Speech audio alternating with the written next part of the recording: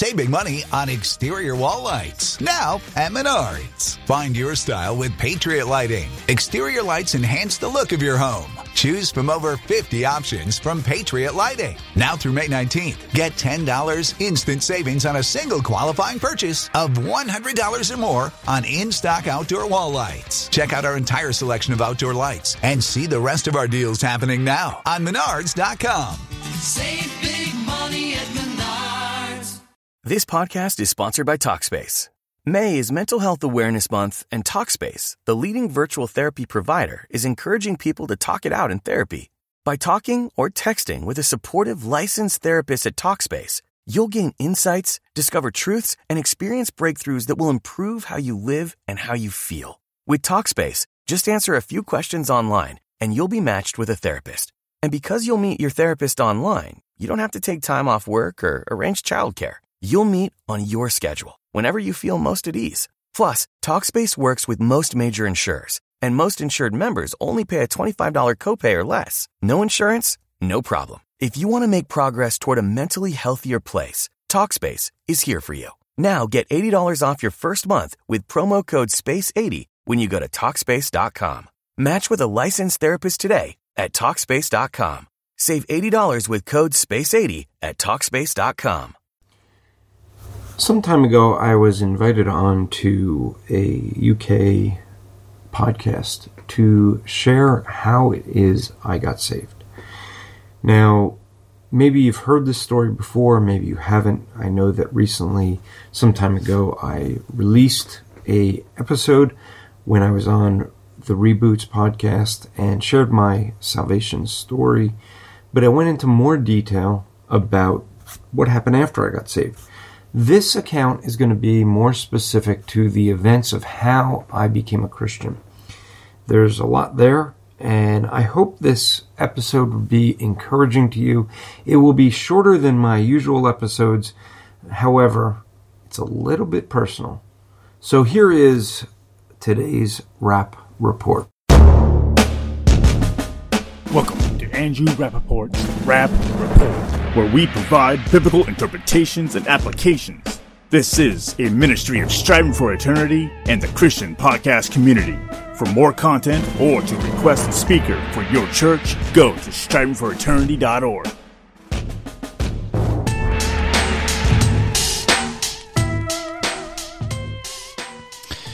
Hi, my name is Andrew Rappaport. I'm with Striving for Eternity Ministries. I'm also the executive director of the Christian podcast community. I've been asked to share my testimony. What testimony is basically is going to be a description of an event in our lives. Specifically, when we're Christians, we speak of our Christian testimony, meaning how did we go from being an enemy of God to becoming a child of God? Not everyone actually is God's children, no matter what some people say. In John 1, we end up seeing that not all have the right to be called a child of God, because he says that only those who believe on Christ have the right to be called a child of God, which means there's a time in history where we go from being an enemy of God, hating God, to actually being converted and becoming a child of God. And that happens differently for many different people. Some people have heard the message of the gospel, which I'll explain later, over and over and over again. That's not always the case with everyone, and that wasn't the case with me. I did not hear the gospel over and over. I was raised in a Jewish home, so I never heard the Christian gospel before. And so my testimony is one where we're going to see that this is basically a 3.5-hour conversation where I had that conversion experience. Now, some people put a lot of weight on a testimony. Testimony is my story. That never supplants where we're going to get the absolute truth, and that's God's Word. So when we look at a testimony, always remember to go back to God's Word, go to the Bible, read there, read the Gospel, see why Christ came, because that's going to be really where we're going to get to see truth. So here's my testimony of how I came to know Christ, and it actually starts long before. I remember waking to the sound of a siren there was much commotion downstairs, and I ran into the hallway where I saw my sister. We both realized something was happening. We went downstairs, and my older brother was already at the bottom of the stairs, and my parents were gone. They had left the house. My aunt was there. She was still trying to explain to my brother that my mother had been taken to the hospital. We did not understand. I was only 9 at the time. My sister was only 6. But the next day, my father tried to explain to us what had happened. My mother basically had died in my father's arms. My parents were viewing pictures that my aunt had brought over to the house, and my mother, who'd been battling with cancer, passed out. And my father had to revive her with mouth-to-mouth resuscitation. Now, no one was prepared to handle really the next 6 months. My mother had been in and out of the hospital, was taking every drug possible. This was many, many years ago. And so we ended up seeing that my sister and I would stay awake at night waiting for my father to come home from the hospital. And the question we'd always ask him is, can we go see Mom? Right? She came home once that I remember where, with the chemo, she lost her hair, was losing her hair, and she didn't want her children to remember her that way. As I look back, that question, when can we go see Mom, must have been a very difficult question to keep hearing over and over from my father. My parents had agreed that my sister and I would not see her because of the chemo and everything else and the losing of hair. So my father did not think it was best to let us see her, but he thought it was also best to keep our hopes up, which was not always the best sometimes. On June 27th, it was the last day of school. It was 1978. Yes, I've just dated myself because some of you are going, wow, that makes you old. It won't seem that old when you get to be my age. I'm just saying. But I was 10 years old. It was 5th grade. School was supposed to let out at 12:30. I remember at noon, I got called down to the principal's office. Now, me getting called to the principal's office was not an unusual thing. But when I got there, I saw that my sister was there. And we actually got ourselves excited. We convinced ourselves that our father was picking us up the last day of school to take us to see our mother. See, my sister and I didn't get along.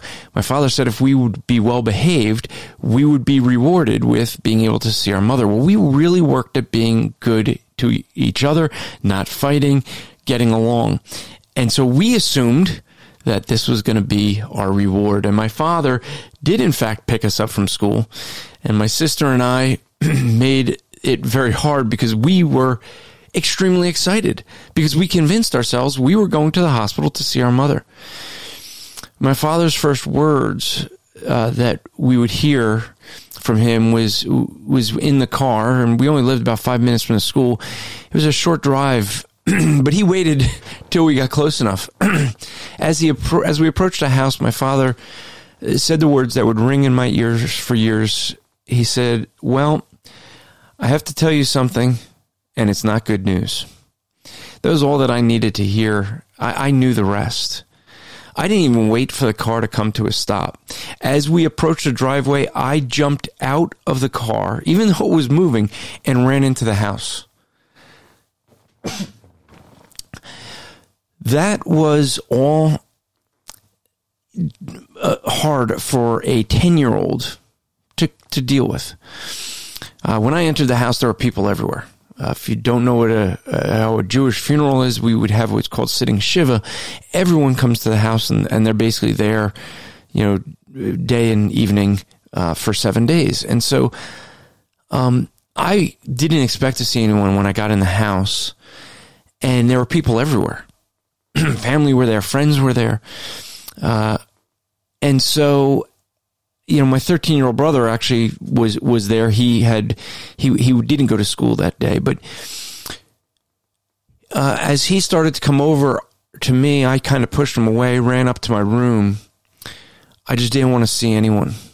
And no one came to me for a while. Figured they'd let me settle down.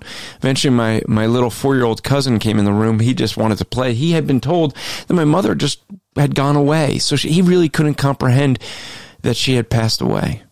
He was way too young. And so he just wanted to play. But I was not in a stable state.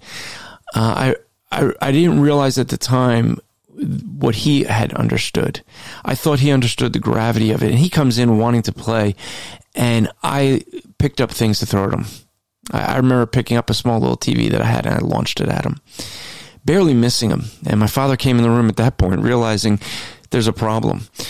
I was in a frenzy of throwing things at the door at my little cousin. My father realized it was time for a talk. And, for July 27th, 1978, I had a diary back then that I wrote, "Today's the worst day of my life. Today's is the day that my mother died." And my father tried a bunch of different things to comfort me. He had he had to eventually get me some counseling, but he tried to tell me she was better off. She had been sick so long and suffering. It is hard to comfort a 10-year-old child who just lost his mother and never really got a chance to know her. I never got a chance to say goodbye. The hurt that I had is more than I could have explained, but I also felt somewhat responsible because I thought somehow in my mind I wasn't a good enough boy, because that's what my father had said. If we were good, we'd have the opportunity to at least see her in the hospital. And I ended up taking on some of that, thinking it was somehow my responsibility. My father remarried July 21st of the next year of 79. And so now I had a new older brother and a new younger sister, along with my current older brother and younger sister. So it was a big change, but now we had a large family. And because they also were suffering from a loss of a father, it was a family that dealt with this pain together. So in May of 78, my stepmother had lost her husband. And so there was, for my stepbrother, stepsister, we had this relationship. We were able to kind of help one another because we were dealing with someone else's loss that was similar to ours. And I can remember times late at night crying out and asking why this happened. I didn't understand, and it was difficult. But I actually turned very violent. This is a period where people would tell those jokes, that you start in third grade where they tell the mother jokes. Well, when people would tell the mother jokes with me, it turned violent. I would actually black out. And to this day, I could tell you that I don't remember any of the fights and things that I got into and did. I just don't have any recollection of it. But there were so many different people that were eyewitnesses to what I would do that I realized I would actually be blacking out and turn violent. And I had no control over what I would do. And it became a problem for the school. And they realized they better get me some counseling. So my parents sent me to counseling and tried to help me out. It caused some difficulties. And so what you end up seeing is, as I'm dealing with this, I would go to summer camp. It's something that Jewish kids would do a lot, is the parents would send them to a summer camp, especially as I would a sleepaway. So my parents had the summer free, but I've been kicked out of 2 of them now. What do they do? So it was my sophomore year in high school, and I had an opportunity to go on what they call a teen tour. So instead of going to a summer camp, I'd be on a trip with a bunch of other teens, and they were warned about the situation with my mother and that I could turn violent. But after my sophomore year, I had this opportunity with other kids my age. We flew out to Denver, Colorado, and we took a bus and we circled down to Mexico, up California, into Canada, back to Denver. I became friendly with the bus driver, Chuck. Now, Chuck was a believer in Christ, and he took that opportunity over those several weeks to evangelize every one of those Jewish kids that he could, including the counselors that were there. So we traveled and we got to see some great things. But on July 21st, 1984, we were in San Diego, California. A few days before, we had found out that we just missed a maniac that had killed people in a McDonald's. We had left only about half an hour before this guy came in, killing, I think it was about 20 people, injuring 21 others. Death was again on my mind. So it started with a fortune cookie. Chuck and I had gone to a restaurant for dinner. We had some others there, and Chuck noticed my concern and started talking to me about God. He started a conversation that actually started over a fortune cookie. I don't remember what the fortune said, nor do I remember much of the conversation from that part. I do remember we talked about God. And we talked for a while outside of an ice cream shop in downtown Chinatown.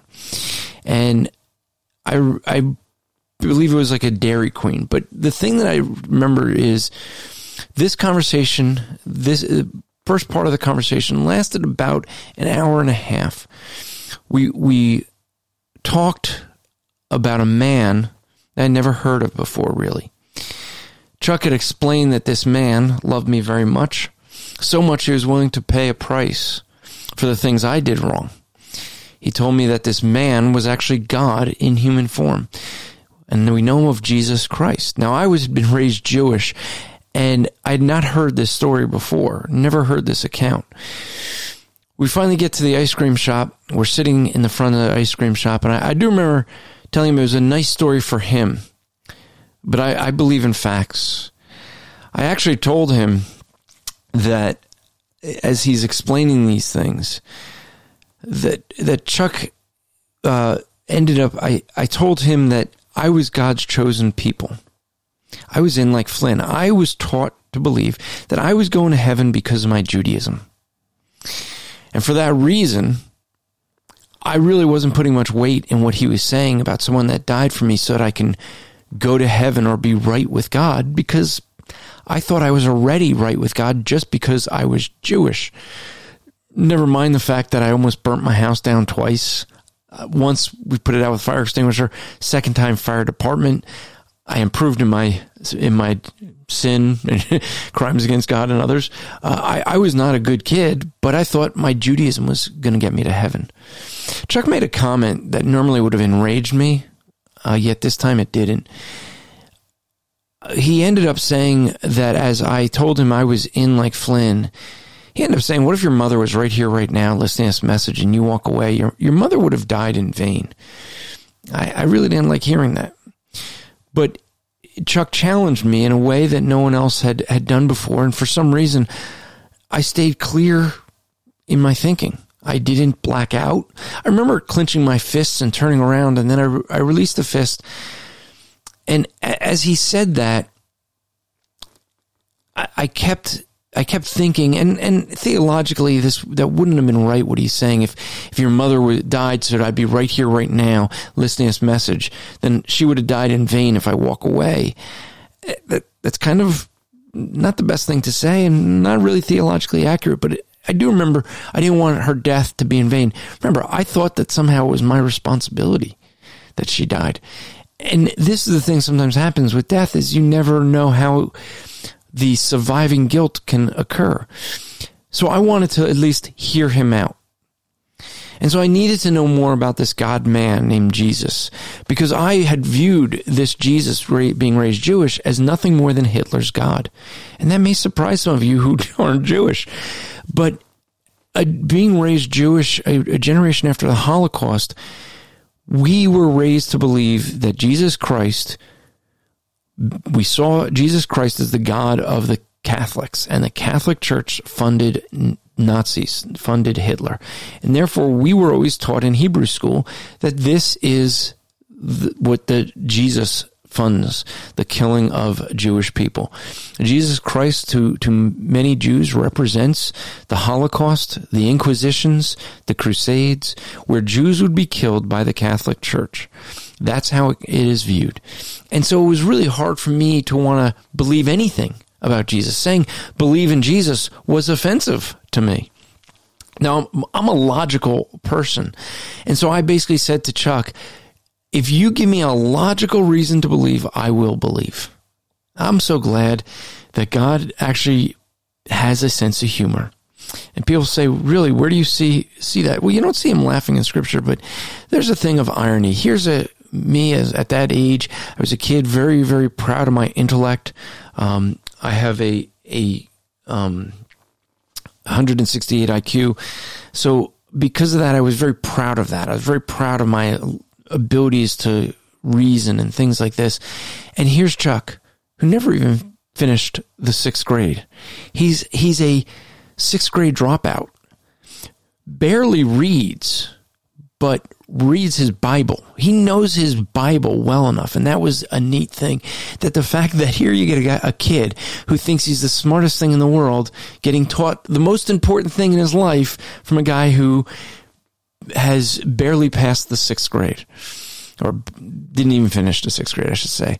And so Chuck started to show me prophecies. We're going to the Old Testament and then the New Testament. And basically what was going on is I'm running statistics in my head, and I'm realizing that some of these things are just coincidence and some of these things could be self-fulfilling. Now, I ignore the self-fulfilling ones because if they're self-fulfilling, anyone can make them happen. So what do? I'm looking at the ones that I categorize as coincidence, and I figure out what are the calculations of these things.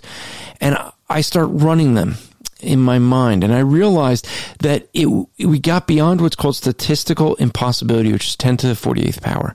It is statistically impossible to fake all of these fulfillments of Scripture on just ones that are put in the category of coincidence, like where Messiah would be born, what family line, things like this.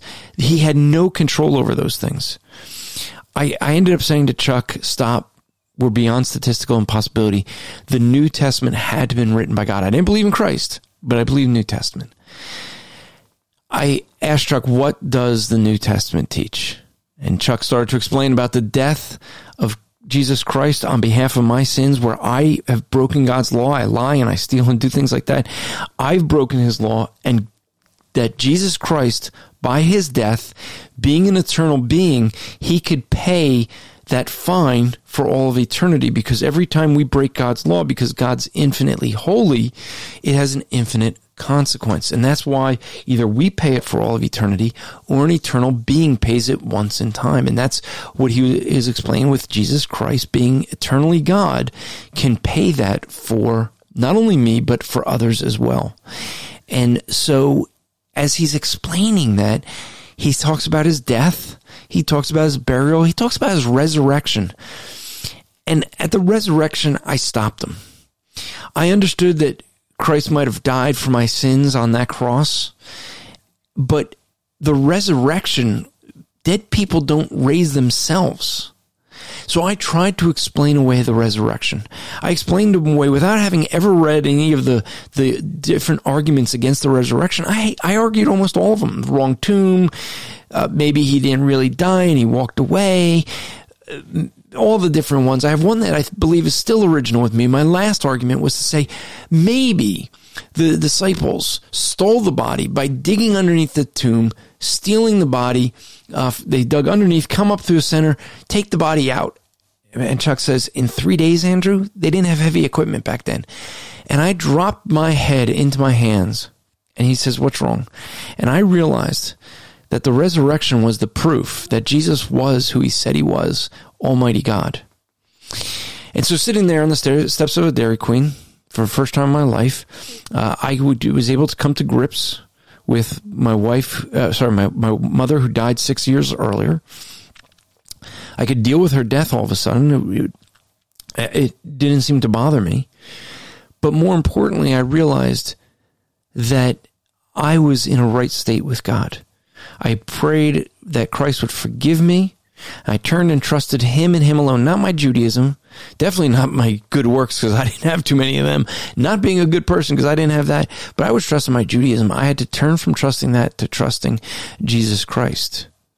Now, I'm not sure where my mother is, and that may be hard for some to hear, to think about. As far as I would know, I believe that my mother is probably going to spend eternity in a lake of fire, which is horrible to think about. But unless she believed in the gospel, that's where she would be. And as hard as it is for me to think about, it is the way reality works. God is a just judge, and he's going to be angry with the wicked every day. And we have to pay that fine unless it is paid for us. Now, the resurrection is really the proof of this. I say this about my mother because she didn't, as far as I know about the message of Christ's death, burial, and resurrection. Jesus, his resurrection, his message, what he said, you can look up in the Gospel of John. There he said in John 14:6, I am the way, the truth, and the life. No one comes to the Father except through me. One must believe that Jesus Christ is who he said he is. In John 6:47, it says, he who believes in me has everlasting life. So everlasting life is not living forever.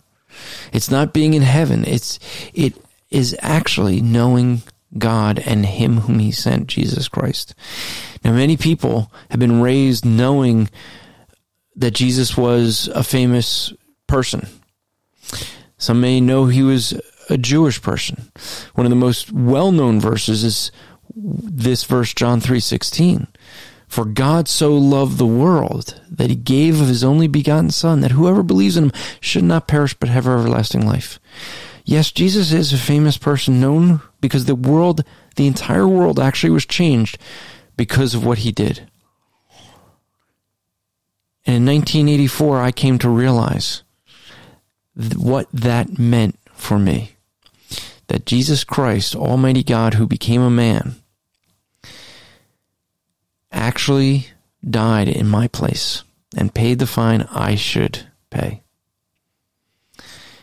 And that's when I went from being an enemy of God to a child of God. You can have that too by turning from trusting whatever it is, whether you trust in your good works, your genealogy, thinking you're a good person. Turn from those things and trust Jesus Christ and Jesus alone, and you can have eternal life. Now, God has done many things with me since that time, and I've been able to get into ministry. I've been a pastor of a church. I now work I'm the founder and executive director at Striving for Eternity Ministries, and you could find out more about me and the ministry at strivingforeternity.org. We actually have my testimony written out there on the website.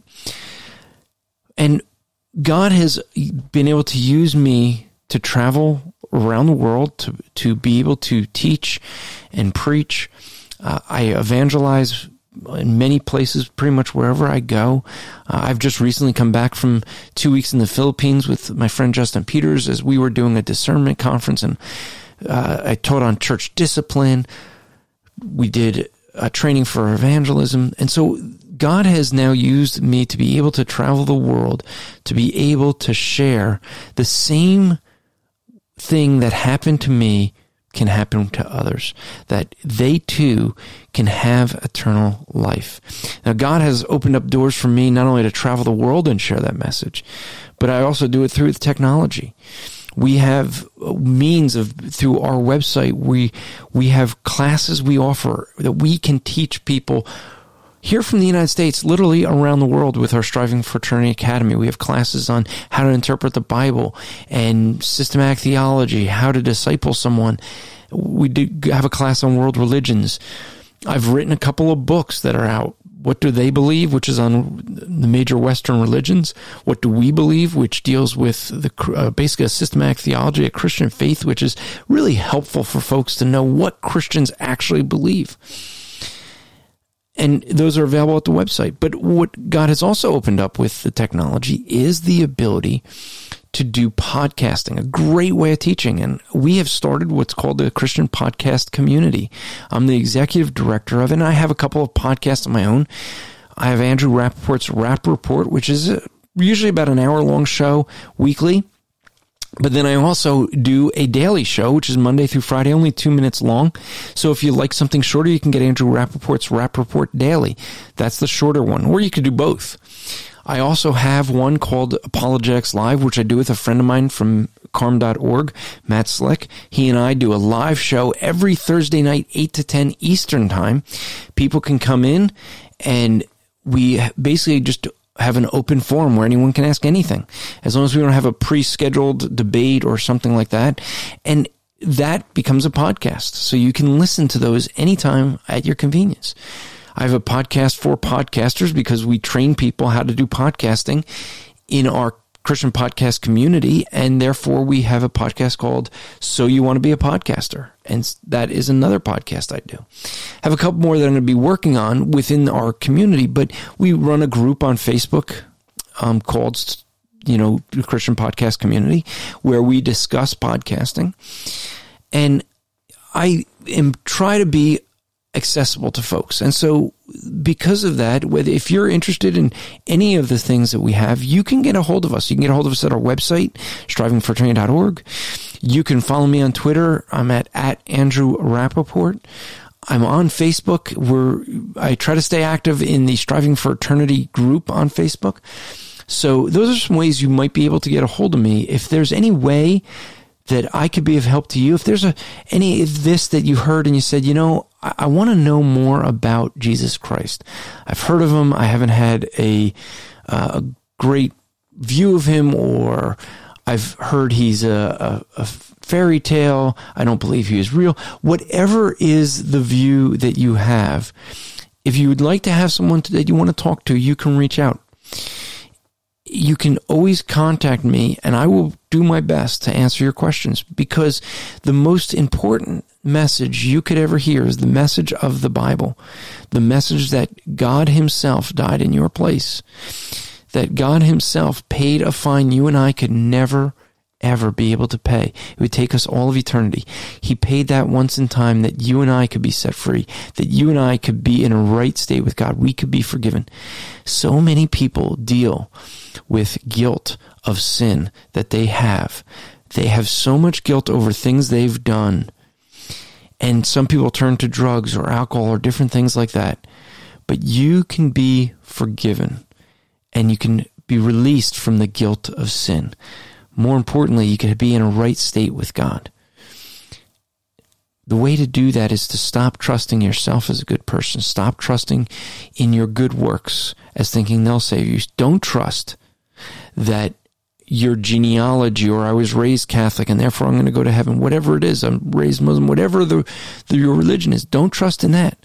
The only thing you can trust in is a payment that was made by God himself when he became a man and died on the cross.